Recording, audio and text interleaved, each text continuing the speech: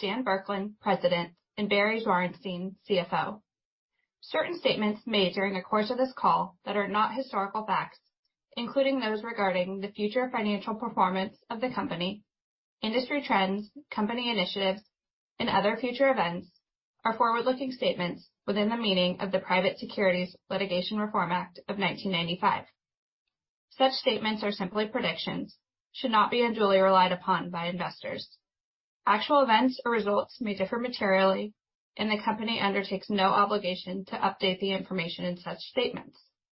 These statements are subject to substantial risks and uncertainties that could adversely affect Five9's future results and cause these forward-looking statements to be inaccurate, including the impact of the COVID-19 pandemic, macroeconomic factors, and the other risks discussed under the captioned risk factors and elsewhere in Five9's annual and quarterly reports filed with the Securities and Exchange Commission. In addition, management will make reference to non-GAAP financial measures during this call. A discussion of why we use non-GAAP financial measures and information regarding the reconciliation of our GAAP versus non-GAAP results is currently available in our press release issued earlier this afternoon, as well as in the appendix of our investor deck, and available in the investor relations section on Five9's website at investors.five9.com. And now I'd like to turn the call over to Rowan Trollope. Please go ahead. Thanks, Lauren, and thanks to everyone for joining our call this afternoon. I'm excited to report strong second quarter results with revenue growth of 32% year over year. Our enterprise business continues to drive this increase, with LTM enterprise subscription revenue, which accounts for over 60% of total revenue, growing at 41%. Adjusted EBITDA for the second quarter was 17.5% of revenue. We expect margins to continue improving in the second half and beyond as we gain share in a large underpenetrated market, while simultaneously consistently generating operating cash flow and maintaining a strong balance sheet. In a moment, I'll talk about the drivers of our business, but before I do that, I'd like to address a topic that's probably uppermost in your minds, namely the impact of the macro environment on our business. To do this, let me break it into two parts: growth from new logos and growth in the installed base, each of which contributes roughly half of our total annual revenue growth. So I'll start with new logos. For 5 reasons, we remain optimistic that despite the macro headwinds causing customers to be more cautious and deliberate, we'll continue to enjoy strong growth in new logos. First, prospective customers are faced with the imperative of moving to the cloud as their premise-based systems either end of life or require expensive upgrades. 2 out of every 3 RFPs, 68%, received this year cite moving to the cloud as a primary motivator to issue the RFP. And independent data from Forrester and others consistently show that making the move to the cloud results in triple-digit ROIs and payback periods measured in months. Second is the need to automate manual tasks, particularly in a time when budgets are tight and labor is scarce. Automation was the primary motivator for a further 20% of the major RFPs. Third, the upper end of the market is accelerating their transition to the cloud. The largest customers, while not impervious to the economic environment, often can afford to continue to invest in critical systems, even during downturns. Fourth, we have a massive opportunity internationally. Despite macro weakness in Europe, our bookings there more than doubled year over year in the second quarter. And finally, our remarkably efficient and disciplined go-to-market machine, alongside the trusted reputation that we've built up amongst customers with our services. So for these 5 reasons, and as Dan will elaborate, we enjoyed a second quarter record in net new bookings despite the economic turbulence. Now let me turn to the other half of the annual revenue growth, and namely the install base. As we've repeatedly stressed, our install base bookings will not be immune from an economic downturn. However, keep in mind the following 3 points. First, we believe contact centers are mission critical and arguably become even more critical in a downturn. Thus, when CFOs cast about for areas to cut back on spending, they'll focus on optional spend areas rather than ones where they're able to productively interact with customers, reduce costs, and increase revenues. Second, we have a very diverse customer base spread across all industry sectors. This lack of concentration will likely lessen the impact on our installed base business, absent a severe downturn that spreads across the entire economy. And finally, third, we enjoy strong retention rates, and there are significant untapped opportunities to sell new products and services into our installed base, most notably automation and IVAs. So for these three reasons, we enjoyed a second quarter record in bookings from our installed base, again, despite the economic turbulence underway. Now stepping back and looking at both net new and installed base combined, and considering our belief in the mission criticality of contact centers, the huge barely penetrated $58 billion TAM, and our proven ability to execute, we remain cautiously optimistic that despite the macro crosscurrents, there will be no interruption to our continued delivery of LTM enterprise subscription revenue in the 30s for the foreseeable future. Finally, mindful of macro environment, we're being even more cautious than normal in controlling costs and expenses so that we can continue to deliver not just durable growth, but profitable growth. Now I'll dive into the three main drivers of our business, specifically the strength of our platform, our continued focus up market, and the acceleration of our international presence. Taking each in turn, I'm going to start with our platform. The decision we made a few years back to significantly increase R&D spending to redesign and re-architect our platform to support enterprise-grade deployments is clearly paying massive dividends. These large companies need the scale and performance which we have delivered. They want extensive and deep integrations, which we've delivered. They want a global solution, which we've delivered. And they want the assurance that we can support successful large-scale implementations, which we have demonstrated. Today, though, I want to comment on the single most important thing to our customers, and that's reliability of our platform. As a result of the re-architecture, improved processes and disciplines, and importantly, disciplined execution, over the last 2+ years, we've made tremendous strides to cement ourselves as a leader, if not the leader, in enterprise-grade CCaaS reliability. In this regard, I'm very pleased to report that the second quarter, we further improved LTM uptime sequentially from 99.995% to 99.998%. As a reminder, and to put things into perspective, 99.998% means that our service was unavailable for just 53 seconds in a given month on average in the last year. 53 seconds per month on average for the last year. Amazing. Now, another key dividend resulting from our re-architecture is the increased pace of innovation. And this is best exemplified by the success we're enjoying on the automation front. So let me dig into that. During the last quarter, we met with many of our customers that have been using our automation solutions. The overwhelming response from these customers is that the implementation of automation solutions is typically resulting in significant ROIs while improving customer and agent experience. And customers achieve these ROIs in multiple ways, such as automated resolution of customer calls, improved agent productivity from reduced agent handle time, and improved customer satisfaction from lower call abandonment rates. So let me give you a few examples of these successes. The first is a leader in the weight loss industry who saved costs by leveraging our workflow automation solution to improve a critical sales process being managed by a legacy on-premises solution provider. The legacy on-prem solution was cumbersome to maintain and was costly. With workflow automation, we were able to transform their business by moving them seamlessly to the cloud in under 90 days and reducing their costs by 15 to 20% versus the legacy on-prem solution.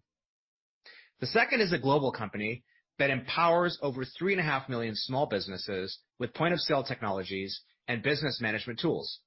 Working closely with our partner and reseller in Latin America, they implemented natural language call routing through our IVA solution to eliminate the old press 1 experience, producing savings of 30 seconds per call. With over 2.5 million calls a year, that has equated to over 2 years of time saved for their customers, greatly improving customer satisfaction and business results. Finally, third is a global shipping and logistics company which reduced costs and improved customer satisfaction through our IVA solution. This customer was facing challenges with average hold times of over 30 minutes, which caused 3,000 customers to hang up every day before having their issue resolved. They deployed our IVA to offload their significant volume of shipment tracking inquiries from agents to a self-service solution. Our IVA was able to successfully self-serve over 90% of those customer inquiries, leading to a 95% decrease in customer hold times, a 96% decrease in customer hangups, and a 44% reduction in telephony costs, while significantly improving customer satisfaction. So those are 3 examples. As a result of the increased customer focus on automation and the comprehensiveness of our solution, we had record bookings for our automation portfolio in Q2. Focusing on the largest component of the portfolio, namely the IVA, we saw year-over-year bookings growth of 63% and 335% for new logo and install base, respectively. Our investment in AI and automation is being recognized by customers and industry analysts alike. And in Q2, we were named a leader in the 2022 Opus Research Decision Makers Guide to Enterprise Intelligent Assistance. We were honored to be the only CCaaS provider featured in the report, and to be recognized for our strategic and holistic approach that champions product completeness and flexibility. Next, I'd like to discuss our continued march upmarket. During the second quarter, we continued to show strong growth in the upper end of the enterprise market, which remains the fastest growing part of our overall business. Our success here is due to the re-architecture of our platform, as I talked about earlier, and organizing our sales teams into clearly defined swim lanes, enabling us to match selling skills with market demand. Our strategic and enterprise teams have performed especially well with this new focus. The alignment has worked particularly well with systems integrators who tend to focus on the high end of the market. Partners, of course, have been a big part of our overall playbook here, so let me share some recent partner highlights. First, we enhanced our partner advisory board and our partner marketplace and created an all-new partner portal. Next, we expanded our relationship with Slalom Consulting and have seen terrific traction in several key markets, especially in conjunction with our Salesforce partnership. And finally, I'm thrilled to report 2 new key partnerships for Five9. The first is Kyndryl, a strategic technology services and consulting company delivering value to over 4,000 customers worldwide. Kyndryl was an existing Five9 customer using our services internally. And based on their positive experience with Five9, Kyndryl decided to expand into a strategic reseller and managed services partnership with Five9 to deliver holistic and global customer experience to their high-end customers. The second partnership I'm pleased to announce is with WWT, Worldwide Technologies. WWT is a $14 billion revenue, 8,000 employee technology service provider, and they have signed to be a global strategic resale partner for Five9, further expanding our partner ecosystem. And these initiatives are paying off with second quarter channel bookings growing 52% year over year. And lastly, our international expansion. The significant and sustained investments we've made internationally continue to pay off, with second quarter LTM international revenue growing 45% year over year. LTM international revenue was 9% of total revenue, and we continue to expect that this will increase to the mid to high teens by 2026. Our progress in EMEA is particularly noteworthy. Since our last call, in fact, we announced the expansion of our data centers in Frankfurt and Amsterdam to serve Five9 customers in the European Union. We opened up our new innovation center in Porto. We established a DACH and Iberian presence, both of which have closed initial orders, and have successfully brought the $12 million ARR European insurance company live, which is now starting to ramp. In summary, the familiar and proven building blocks needed to deliver disciplined, durable, and profitable growth, namely our platform, our market, and our global expansion, remain solidly in place despite the macro uncertainties. We continue to believe these building blocks position us well to reach $2.4 billion in revenue and 23% adjusted EBITDA in 2026. Last, but certainly not least, I want to recognize and thank the people who have made all of this success possible, namely our employees. We couldn't do any of this without them, and it is our employees' engagement and dedication to our mission and their incredible execution that make us so successful. This spirit and motivation are illustrated by Five9 recently being named as one of the year's best workplaces in the Bay Area by Great Places to Work and Fortune magazine. The award's based on employee feedback collected through America's largest ongoing annual workforce study. In that survey, 95% of our employees responded that Five9 is a great place to work, compared to 57% of employees at a typical US-based company. So, a huge thank you to our team. And I'll now turn the call over to our President and Chief Revenue Officer, Dan Burkland. Dan, go ahead. Thank you, Rowan, and good afternoon, everyone. As Rowan stated, we had a very strong quarter on both top line and bottom line financials. I'm also pleased to report that we had exceptional bookings for Q2 as well, setting a record for any Q2. And had it not been for the $40 million plus ARR deal we announced last quarter, it would have been an all-time record in any quarter for bookings. We continue to grow the pipeline to record levels, and we're getting even greater leverage, as Rowan mentioned, from our partners, while also strengthening our international presence with the expansion into new markets. And now I'd like to share some examples of key wins for the quarter. The first example is a Fortune 200 financial services group offering a diverse range of services from life insurance, group protection, investments, and retirement plans. They had been using a legacy on-premises system, which made it difficult for integrations, omnichannel, and consolidation across various business units. They looked at all the CCaaS providers and selected Five9 due to our advanced automation solutions, including IVA, Agent Assist, and WFO powered by Verint. The initial IVA self-service use cases include bill pay, service cancellation, and document requests. They're implementing the full omnichannel solution from Five9 and integrating it to their current proprietary CRM as well as into Salesforce, which will be rolled out into several departments. We anticipate this initial order to result in over $7.3 million in ARR to Five9. The second example is a Fortune 100 financial services company that provides both personal and business insurance as well as investment products. They had been using a legacy premises system which did not support their integrations, their omnichannel solutions, nor their analytics requirements.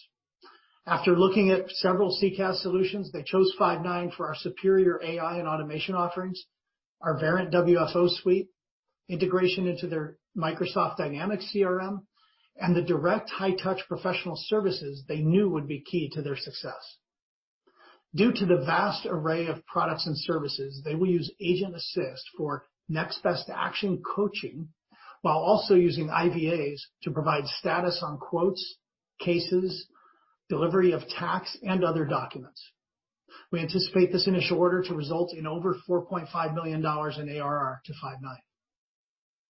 The third example is a state agency, the Employment Security Department, responsible for that state's unemployment system, taking calls and inquiries from residents applying for unemployment benefits, updating their employment status, and documenting job applications.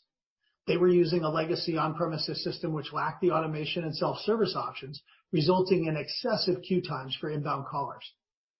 The state and their consultant looked at all the CCaaS offerings and selected Five9 for our end-to-end solution and our excellent service offerings for supporting them on an ongoing basis. They will be implementing the omnichannel solution with chat and email, QM, interaction analytics, WFM, and integrations to both Microsoft Dynamics CRM and Microsoft Teams UC solutions. We anticipate this initial order will result in over $2.8 million in ARR to Five9, while also setting up other agencies who we are currently working with to purchase off of this same contract. And now, as I normally do, I'd like to share an example of an install-based customer who has expanded their use of Five9. This one may sound familiar. This parcel delivery service company first contracted with Five9 in Q1 of 2021, with an anticipated ARR at the time to Five9 of over $14 million for that initial order. Their EU division was waiting to see the level of success that the US and the Americas division had when they expedited the rollout to more than 10,000 agents in time for the 2021 holiday rush. Once they saw that Five9 exceeded their expectations and they had performed their due diligence with their US Americas teams, who provided a glowing endorsement of Five9, we recently signed the add-on order with the EU division with an anticipated ARR to Five9 of more than $12 million. This add-on order includes all of the same advanced solutions we delivered to the US and Americas teams, including IVAs, Agent Assist, Verint QM, speech analytics, as well as integration to Salesforce and various other systems. In addition to other subsequent orders since that initial order in Q1 of 2021, we now anticipate this add-on order will bring their total spend with Five9 to nearly $50 million in ARR. So as you can see, Five9 is continuing to deliver to customers of all sizes throughout the world as we successfully move up market, deliver innovative automation solutions at an accelerating rate, leverage partners, and expand our international footprint. And with that, I'll hand it over to Barry to review our financials. Barry? Thank you, Dan. First, a reminder that, unless otherwise indicated, financial figures I will discuss are non-GAAP. Reconciliations from GAAP to non-GAAP results are included in the appendix of our investor presentation on our website. As Rowan mentioned earlier, we had another excellent quarter with revenue growing 32% year over year, primarily driven by LTM enterprise subscription revenue growth of 41% year over year. With regards to revenue composition, enterprise made up 85% of LTM revenue, and our commercial business represented the remaining 15%. Our commercial business grew in the 20s on an LTM basis, and as a reminder, we expect our commercial business to grow in the teens for the next several years as we continue to focus the majority of our investments on moving upmarket. Recurring revenue accounted for 91% of our total revenue in the second quarter, and the other 9% was comprised of professional services. Our LTM dollar-based retention rate was 118%. Quarterly fluctuations are inevitable as mega customers come onto the platform at different times and ramp at different rates. In addition, we will continue to lap the one-time COVID benefit through Q4 of 2022. However, we expect our retention rate to trend towards the high 120s by 2026 due to the higher mix of enterprise customers, especially larger ones, which have demonstratively higher retention rates, and as we benefit from higher ARPU driven by automation and other offerings. Second quarter adjusted gross margins were 60.7%, a decrease of approximately 260 basis points year over year due to ongoing investments in professional services and public cloud. As we have been saying, our accelerated investments in these areas are transitory and began to moderate in the second quarter. Therefore, Q2 marked a turning point as gross margins expanded slightly quarter over quarter by 20 basis points. For the remainder of the year, we expect further small expansion in the third quarter and more so in the fourth quarter, with the expectation that the annual adjusted gross margins would be at a minimum of 61%. Operating expenses as a percent of revenue decreased by approximately 340 basis points year over year, primarily driven by G&A declining 210 basis points, making the 31st consecutive quarter of year-over-year improvement in G&A expense as a percent of revenue. Adjusted EBITDA margin was 17.5%, an increase of approximately 80 basis points year over year. Second quarter non-GAAP EPS was 34 cents per diluted share, a year-over-year increase of 11 cents per diluted share. Next, I'd like to share some balance sheet and cash flow highlights. DSO came in at 34 days, an improvement from the 36 days we reported in the prior 2 quarters as our invoicing process using the new billing system normalized. Q2 operating cash flow was negative at $3.1 million due to $5.9 million of the $24 million Inference earn-out payment being reflected in operating cash flow, as previously mentioned. LTM operating cash flow was $41 million, excluding $12 million of one-time items. We have now delivered 24 consecutive quarters of positive LTM operating cash flow.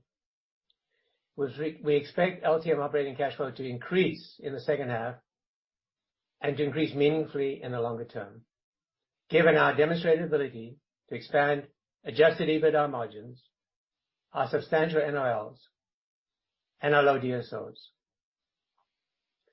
Before turning to guidance, I would like, in addition to what Rowan talked about earlier, to provide some additional color on our operating plans given uncertain macroeconomic conditions.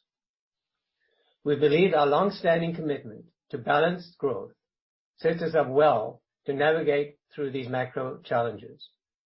Our disciplined approach of authorizing new hires based upon bookings and revenue performance enables us to effectively manage expenses. In this regard, I will note in passing that our visibility into our top line allowed us to continue hiring strongly in the second quarter, and we plan to continue to grow headcount in the second half of this year as well, albeit more cautiously given macro uncertainties. I would also like to point out that there is ample cash on our balance sheet. We consistently generate operating cash flow, and we have minimal exposure to foreign exchange risks. And now I'd like to finish today's prepared remarks with a discussion of our guidance for the third quarter and full year 2022. In terms of top line, we are guiding Q3 revenue to a midpoint of $193 million, which represents a 2% sequential growth, a slightly higher increase than the typical pattern heading into prior third quarters. We were guided to a 1% increase. I would also like to point out that the implied year-over-year growth at the midpoint is 25%, which is the highest growth rate we have guided to in any third quarter. While we remain optimistic that we will continue to enjoy strong growth in new logos, we are mindful of the macro environment when it comes to our existing customers. Therefore, we are being more prudent than normal with the raise in our annual guidance, where we are increasing the midpoint from $771.5 million to $781.5 million, which represents an increase in the year-over-year growth rate from 27% to 28%. As for the bottom line, we are guiding Q3 non-GAAP EPS to come in at a midpoint of 32 cents per diluted share, a decrease of 2 cents per diluted share sequentially. This quarter-over-quarter decrease is in line with a typical pattern for third quarter guidance and reflects the continued investments we are making to further drive our enterprise and international momentum. Despite these investments, we are raising the midpoint of our full year guidance from $1.23 to $1.39 per diluted share. Please refer to the presentation posted on our investor relations website for additional estimates, including share count, taxes, and capital expenditures. In summary, we are very pleased with our second quarter performance and our ongoing success in moving upmarket and expanding internationally. We remain laser focused on executing like clockwork to deliver durable, balanced growth. Operator, please go ahead. Thank you very much. As we move into the Q&A portion, I would like to ask our analysts to please limit yourselves to one question just to allow time for as many questions as possible. Thanks very much, and we will start with a question from Ryan McWilliams at Barclays. Question. Pleased to see record bookings for the second quarter. Given the relatively longer sales cycles for contact center, are you experiencing any changes to new pipeline origination? So like, are you pleased with the number of new opportunities coming in? And is there any additional like weighting towards IVA? Thanks. Yes. Well, certainly IVA grew faster than the rest of the portfolio, and I think we shared some of those numbers in terms of the IVA volume. But as to the first part of your question, Ryan, yes, we are starting to see, some extended sales cycles. We are starting to see, extra questions, one extra round of demos, not dissimilar to what, I think you've been hearing potentially from other software companies that have been kind of sharing, B2B sales process. That seems to be, we're not immune to that. Now, Dan and his team hustled to make it up in this last quarter. But, look, we're not immune to the broader macro experience that I think you're going to see in the out there. Appreciate the color. Thanks, guys. Next up, we will have a question from Meta Marshall at Morgan Stanley.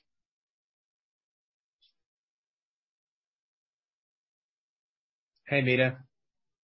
Yeah, I'm sorry. There's too many buttons on the computer. No problem. Maybe a question given that you're seeing so much traction on the IVA channels and just kind of a need to optimize for labor in general, like what areas do you see that kind of carrying your development into, or what ways can you kind of extend your lead on the IVA and just kind of AI channels that you have? Yeah, I think, we have our CX Summit coming up in Las Vegas in a couple of weeks, and that's certainly a focus for us, given the attention that people have on cost savings right now. IVA is sort of well aligned to that.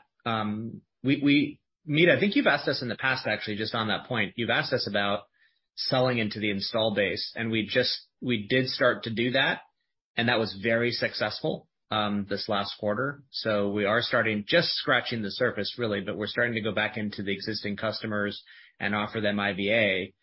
In terms of what we do to extend our lead, well, we're launching a brand new product, so stay tuned for CX Summit. But we have, made some announcements around the new version of Studio, and you're going to get to see some of the new capabilities there. So we're trying to extend that lead now with that capability, and adding in more capabilities pretty much every week on our Agent Assist from an automation perspective. So it's a big area of focus and investment for the company. And again, CX Summit coming up in 2 weeks. We got some good announcements there around the next version of Studio and how we're helping customers drive. It's really about driving that ROI, however they measure it, right? They could measure it in terms of, reduce call handle time or, improve productivity of agents in other ways. But fundamentally, we have to be able to demonstrate that ROI to customers for this to be something that I think really takes off and helps them save money, especially at this time when they need to do it more than ever. Got it. Perfect. And appreciate the install-based commentary. Thanks. Thanks, Meta. Next up from Canaccord, DJ Hines. Hey, guys. Good to see everyone. Congrats on the results. I don't know if this is a Rowan or Barry question, but if we think about net revenue retention of 118, how much in the past has been driven by organic agent seat expansion? And I guess the follow-up to that would be like, what are you contemplating going forward? Barry.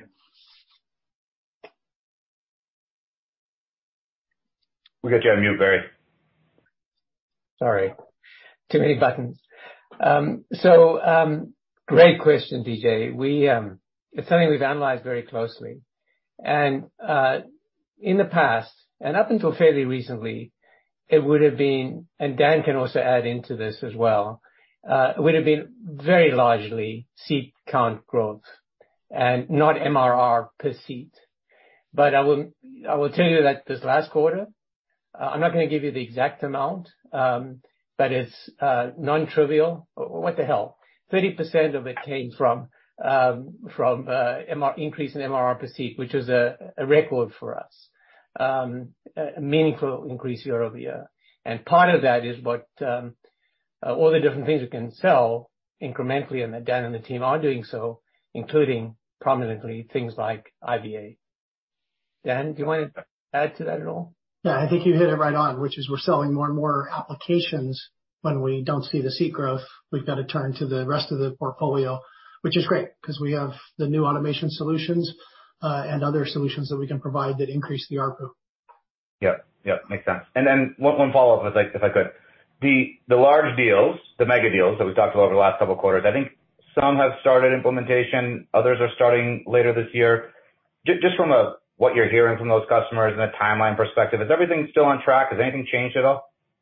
No, they're right on track. They've got initiatives of their own and milestones to hit to make these changes, much of which is due to what Rowan mentioned earlier. They either have had to have invested in a significant upgrade or they're reaching an end-of-life situation. So there's critical dates that they have to meet as well. Yep, got it. Awesome. Well, congrats on all the good news. Thanks, guys. Thank you. Moving on now to Needham's Scott Berg. Hi, everyone. Congrats on the strong bookings quarter, and thanks for taking my question here. Rowan, I wanted to target or pick on or ask about your $2.4 billion 26 target that you reiterated from your previously public commentary. Wanted to understand how the current macro environment impacts your algebra to get to that number, because obviously you're guiding to some potential slowness in your business. And secondly, where does the confidence come from that if you do have a little bit of slowness here over the next couple of quarters, on a relative basis, of course, that you can still meet that goal? Yeah, I'll start, but Barry, maybe you can give a little more detail as well, because we've talked about this together. We did not, when we put out the projections for the 2020, the 2.4 billion, we did not factor in any kind of macro slowdown. And so while, we can still do math to see the numbers getting there, you could certainly say that it could be longer than that if this depends on how much of a slowdown we see and how long it lasts. Barry, do you want to add to that? Yeah, I think you said it very well. We did not allow for that. So unquestionably, it'll be more difficult. We're fully committed to continuing to try, and we have a lot of levers we can pull. We didn't endorse in that proxy set of numbers annual growth rates. It is true that it would be 32% compound to get there from 2021 to 2026. We've got our guidance, and you'll draw your own conclusions on where this year will shake out. But there are a fair number of things that we've shared with the street, and 1 and 2 that we haven't, that could become material and give us a chance to still get there. But unquestionably, it has become more challenging to do so. We did not allow it, and we don't know if there is a recession, technically, apparently there is, how protracted it will be and how deep it will be. And we're just being prudent in the meantime. Excellent. Thanks for answering my question. Moving on now to Terry Tillman at Truist. Yeah, good afternoon. Hopefully you can hear and see me. Yeah. Congrats on the quarter. I feel like we could just do a whole call on AI and automation, by the way. So I'm gonna go for that one again, that topic. Rowan, you were good in terms of providing a lot of macro kind of topics or talking points earlier on both new logos and installed base activity and why we'll see resilience. What I'm curious about is, let's say instead of like, hey, they have a burning desire to move to cloud and replatform, let's say it actually starts with AI and automation as more of the tip of the spear. Are you noticing that those sales cycles actually go faster than like, hey, we just need to move to the cloud? Or is it maybe the inverse of that, where it's still kind of novel to them, AI and automation, so that they need more kind of testing? And the second part of that single question is, when you do get a really nice AI and automation deal, whether it's IVA or Agent Assist, what kind of ARR uplift are you seeing? Thank you. Yeah, I'll start that one out. Maybe I'll let Dan take the last part of that question, the ARR uplift. But, I just had a call with a CIO of a, Fortune 500 company who I met 4 years. This is just going to be sort of one anecdotal that I think will actually sort of represent what we see most often with regards to AI adoption. And that was, 4 years ago, a meeting where he said, we got to get to the cloud. We want to deploy your solution and the whole thing. We've been doing that. He's now happy. It's a huge hotel brand that is, doing really well with the core platform and now is looking at AI. So it tends to be in that order, because you kind of have to get to the cloud first before you can take those next steps. Some of the big deals from last year, same story. they got to get to the cloud first. The CIO of the global healthcare company, the largest deal in our history, when I talked to him before we closed that deal, was the same story. It was like, let's just modernize our platform. That's the priority is we got to modernize the platform, get onto Five9, but then we want to go take those next steps. And so it's more in that order. And I don't see it accelerating it, to be honest. It's not that much, I think folks move as fast as they can move. So I haven't seen it accelerating the shift, but we may see more. And we have talked about this. Dan and I have shared this with you all, that we think that we see more enterprises being interested in moving to the cloud as a result of this. And we see a better wins on our side because it's something that you can't get on-prem. So there used to be 2-3 years ago, I think a CIO could have made the argument, or an engineering team at an IT could have made the argument, hey, we can do all that cloud stuff on-prem, but you can't do the stuff we're now talking about on-prem. It's not possible. So that's yet another, I think it is one of the things that's causing more enterprises to consider moving. And you can look at our numbers also. We share a little bit of that detail around the strategic deals. It's notably the strategics are starting to move faster. Dan, do you want to add anything to that?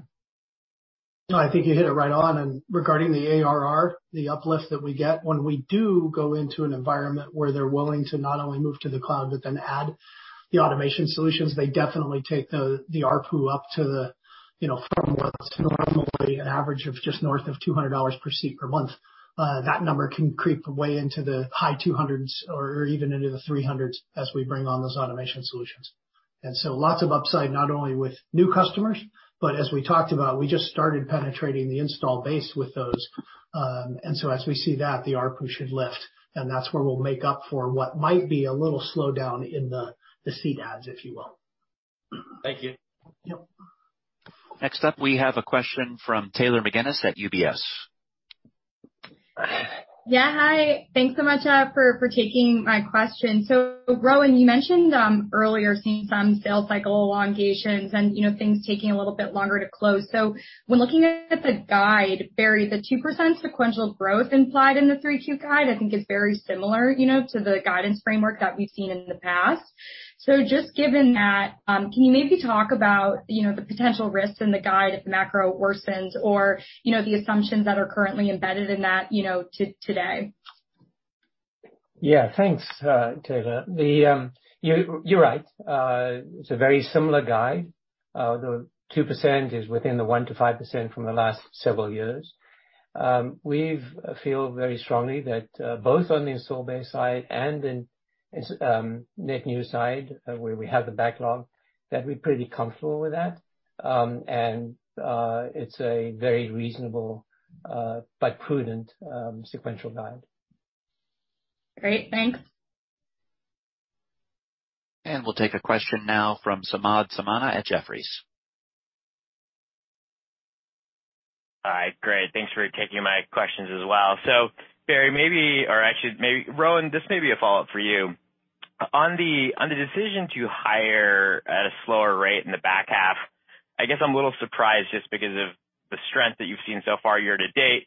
Is that in anticipation of things potentially slowing, or is that a reaction to what you're seeing in real time at, let's call it, the last week of July? Barry, do you want to take that one, please? Yeah. Samad, it's both. As Rowan said, we saw some weakness in the course of the second quarter, not just June. We're selling to enterprises that sell to consumers, and there are parts of our diverse customer base where the consumers are buying less and there's less need for agents. And Dan and his team were able to use Rowan's word, but it describes it very accurately, out-hustle it and do what we needed to do. And we'll continue to do that in the second half. But we live in uncertain economic times. It's just we've learned technically we're in a recession. And so we are going to be prudent in our hiring. We're still hiring. It's not like we're talking 5 or 10 people. It's quite a lot of people. It's just we're being a bit more cautious. So it's both. Great. And then just I want to follow up to Taylor's question on the actual revenue guidance. It's in the prepared remarks you said that you're using extra prudence, and you guys have always been good about that. I guess I just want to maybe understand, it sounds like guidance would have been better, even better. I mean, it's already better than most companies have done. So I'm just trying to figure out where you exercised, or along what kind of variable did you exercise that extra prudence? Was it on your net retention assumptions? Is it on maybe how long it takes to close new deals from new customers? Just where was that extra prudence exercised?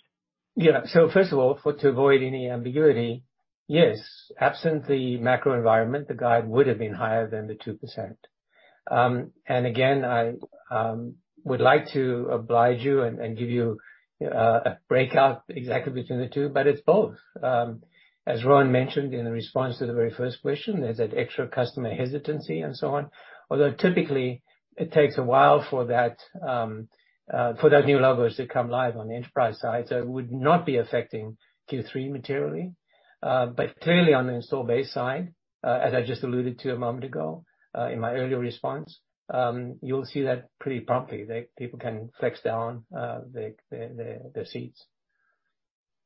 Very helpful, and it was great to see the beat and raise. Thanks, guys. Thank you.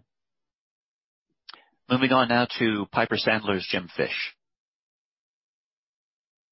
Hey, guys. Great quarter. Thanks for the question. I guess going off of Scott's prior question, appreciated the added color around MRR per seat there, Barry. What are you guys seeing on the usage side as verticals like e-commerce and financials, show a slowdown? I guess the crux of the question is, where do you expect subscription versus usage mix to kind of trend over the next couple of years here, especially as some of these larger deals don't include a usage element? As your results kind of, my back of the envelope math would imply we're getting kind of close to the 70% range being subs in the subscription bucket.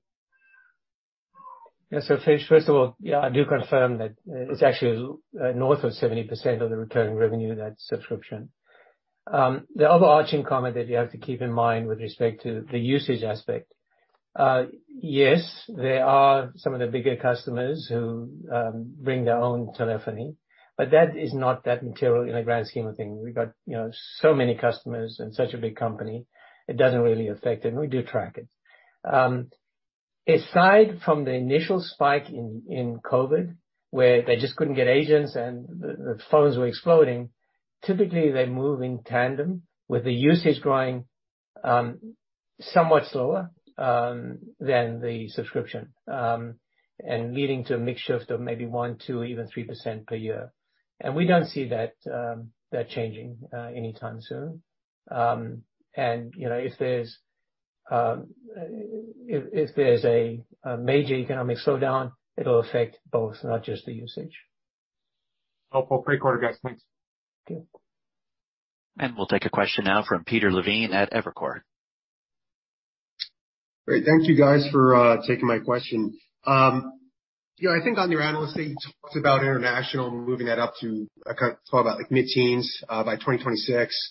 So, I think roughly 10% today. So any thought in terms of your investments to accelerate growth in other markets that you may be thinking about pulling back? And then on the flip side of that is any color, commentary you can share with how purchasing behavior internationally is any different than here in the U.S.? Are you seeing similar trends where maybe it's a little bit more cautious? On the last one, I don't know, Dan, do you want to take the international purchasing? Yeah, I think when you look at the size of our teams covering very large geographies, though there might be some, macro headwinds that are facing their overall economy, we're being very scrappy and working very closely with our partners to find the opportunities.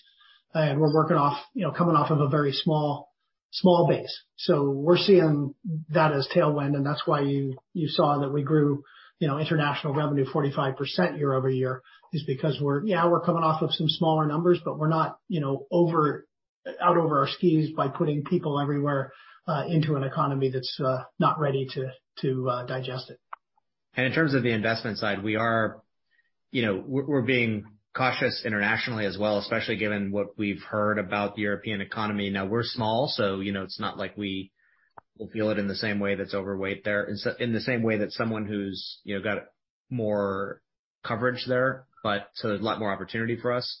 Yeah, we're being very careful about that as well. I mean, we continue to hire, as Barry said, but at a slower rate. And we're thinking specifically about country by country and what we should do in each country, to be honest. Thank you very much for the color. And I would just add one additional point because it's kind of a couple times. What we're doing with hiring is not actually anything different than we always do every quarter. We always do this in real time. We look at hiring, we look at revenue, we look at the projections. We have a long horizon on revenue visibility, as you all know, given the recurring nature of the business and the big backlog. So we're able to get out in front of those things, potential slowdowns or potential, in this region or that region way in advance. And this is a well-developed muscle at the company. So even though we're adding in additional, conservatism about what might happen given everything else on the macro side, the process is the same and the philosophy is the same. So just want to comment on that. Thanks. Great. Thank you, guys. Thanks. Next up is Michael Turrin at Wells Fargo. Hey, great, thanks. I promise I'm coming on. Large deal momentum continues. We love that second or third slide, 3 deals totaling $15 million in ARR, a $12 million expansion in the first half of the year. You talked about some of the progress you've made with the go-to-market and with partners, but maybe we can just go back to what's working on the large deal side. Now that you're geared and have the services org building up, are you finding that motion is becoming more repeatable? And then understand with the considerations that the macro can always change the cadence, but maybe just help frame out how many similar size deals are still out there for cloud, because I do think some element of this market is just underappreciated in terms of the size. Dan? Yeah, sure. I'll take that one. I'm going to kill my video because I'm having a little bit of internet issues, and I'll answer this one just with voice. And you're spot on when you say the momentum that perhaps has created up market into these mega deals. Yeah, that's a new market for all the CCaaS providers, right? We had to show not only scale, but we had to show them true innovation and a reason for them to really go through that major, what is a disruption to their environment, to bring us on. And, we are reference selling, and those tend to be the companies that even during a downturn like this, they have the wherewithal to invest. And I'll touch on that for a moment. I mean, if you look at it, have we seen some pockets of softness? Sure. Typically at the lower end of the market is where we see that. Is it harder to find the opportunities? Perhaps, yeah. And so, I have every bit of faith in the leadership team that we have here and the sales teams to be scrappy and be aggressive and out hustle and out execute our competition as we've done in the past. And, remember, it's a huge market, and especially at the high end, as you mentioned, it's very underpenetrated. And many of those companies need us now more than ever. And let me explain. For those of you who most of you probably know, I've been in this business and selling contact center and call centers for over 30 years. And I lived through, the 2001 .com bubble and the subsequent downturn. I sold through the 2008 financial crisis and what came from that. And in both cases, we faced headwinds and slowdown. And however, and many companies that we sell to tend to hunker down during those times and just kind of put everything on hold and don't do much. And what I found was it's the companies that look at that and seize that opportunity and look at it as an opportunity to differentiate and invest in software. And in this case, I believe in the automation solutions that can give them vastly improved efficiency as well as cost reduction, which is so important in an environment like this. So those companies that have the foresight and the wherewithal to invest will do so, and they'll come out of this in a much better position relative to their competition. And so it's our job to go find those companies and make sure that we can, match our technology to what they're looking to do. And I've seen it before. I have no reason to believe it won't occur again.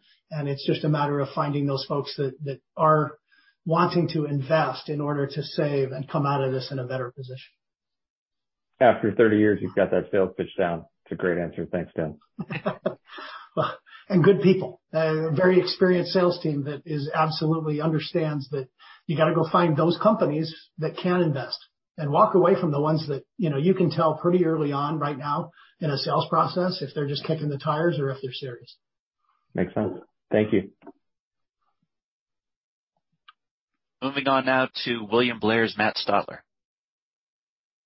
Yeah. Hey, everybody. Thanks for taking the question. Maybe just one question on your thoughts on use case exposure at this point. I think, Rowan, you brought up an interesting point where CFOs are looking to maybe drive efficiencies or cut budget in this environment. Maybe is not focused on where you guys would traditionally play or focused on some of these kind of longer term contact center modernization initiatives, maybe around more discretionary spending and things like sales and marketing, right? So as you think about where you guys sit, we'd love to get your perspective on is that, I guess, what portion of revenue, you have to give direct numbers obviously, but customer service and help desk versus maybe some of those implementations that are in the sales and marketing organizations where there may be a little bit more efficiencies being recognized in this environment. Any thoughts on kind of that exposure?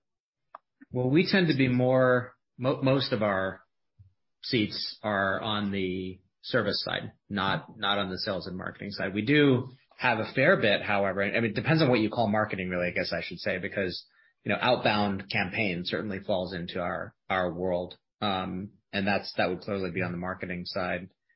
Sales not so much. If you look at the companies that have been in the rev ops space, those are we don't typically tend to play there more directly. Dan, do you have anything to add on that? I think you hit it right on. Yeah. So we're like the big deals we talk about, especially on the strategic side. These are Fortune 50, Fortune 100, 500 customers who have millions of customers, because that's where only a company that has a massive, if you're going to have more than 1,000 agents, you've got to have a lot of customers that you're talking to. So it tends to be in that B2C space generally. Includes healthcare, retail, those kind of segments, and it tends to be on the service side. Gotcha. It's helpful. Thank you. Next up, a question from Matt VanVliet at BTIG. Hey, good afternoon. Thanks for taking the question. Appreciate the time. I guess, Barry, or Rowan, as you look at kind of how you're adding some prudence to the model in the second half, and as you look out to 23, are you expecting some deals to sort of get slipped into the next year or push out? Or is some of that maybe a little bit smaller upfront deal, understanding that, your land and expand motion has been very successful, and even adding automation down the line, Rowan, to your point, you got to get the platform in place first. So maybe you take a smaller bite off the apple to start. So just curious kind of how you're fine tuning that prudence and where we should expect maybe some data points to give us either confirmation that you've moved past that or you are seeing some weakness. Thanks. Barry? Yeah. So Matt, the easiest way to communicate that is to make a sharp bifurcation between the big enterprise net new deals and then the install base, both just the ongoing organic expansion and organic growth of the business and the expansion once they've landed. Dan and his team have got so many tools to figure out what's real, the budget there, the authority there, the desire, whatever. And we've taken their numbers and used them and feel comfortable doing so. We do stress tests where we cut what they're saying, and we still come out pretty comfortably.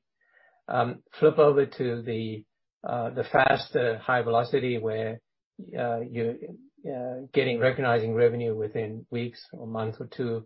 There, where we have seen some weakness, we've taken an added dollop of caution.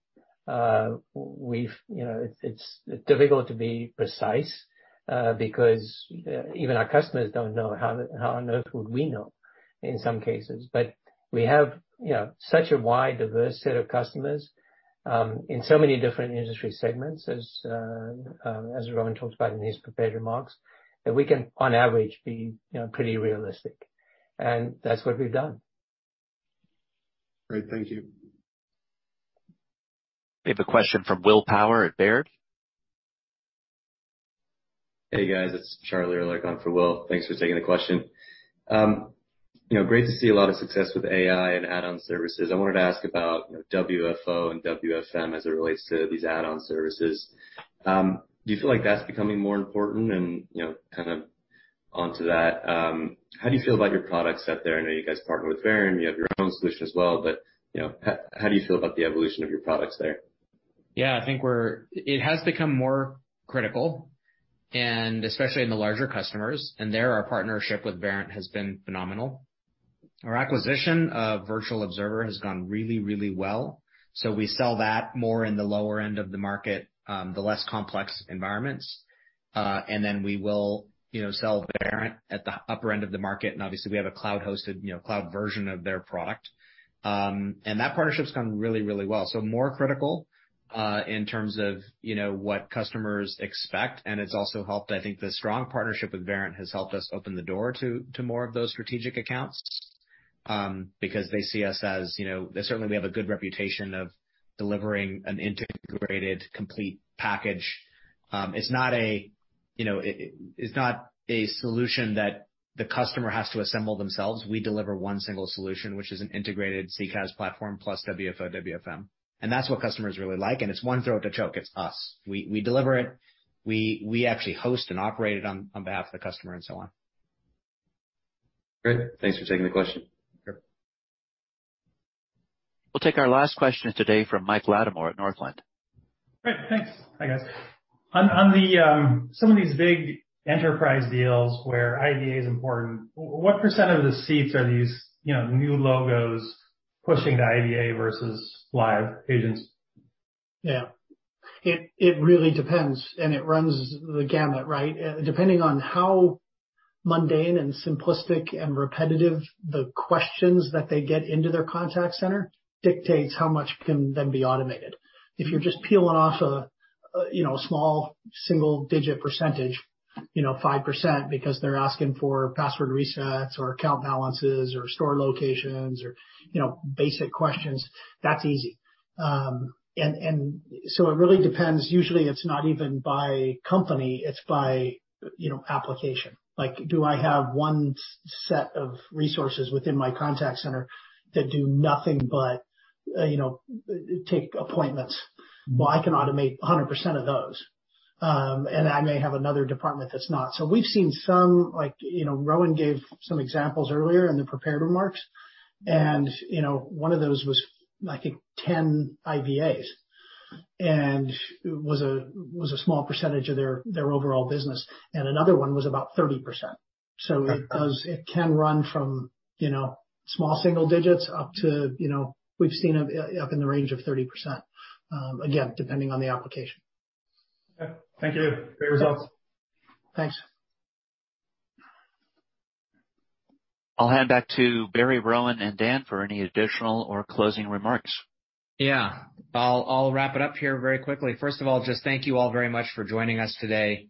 We really appreciate it. I hope we were able to give you a balanced view of the business as we see it. Obviously heading into, uncertain times, but, very confident in the team and the execution. It's a consistent approach that we have taken, frankly, for years. That's not changing as we go into this. We just are being more conservative and prudent about the outlook. And you can expect that we're going to continue to drive profit in addition to growth. That's a big focus for the company, and I think you saw that in this quarter. We've demonstrated, of course, over the years we can do that across all the different parts of our business. Very, very pleased about the gross margins and everything else you saw today. So thank you very much. Thanks to the team, and thanks to all of you. Once again, thanks for joining us, ladies and gentlemen. Have a great day.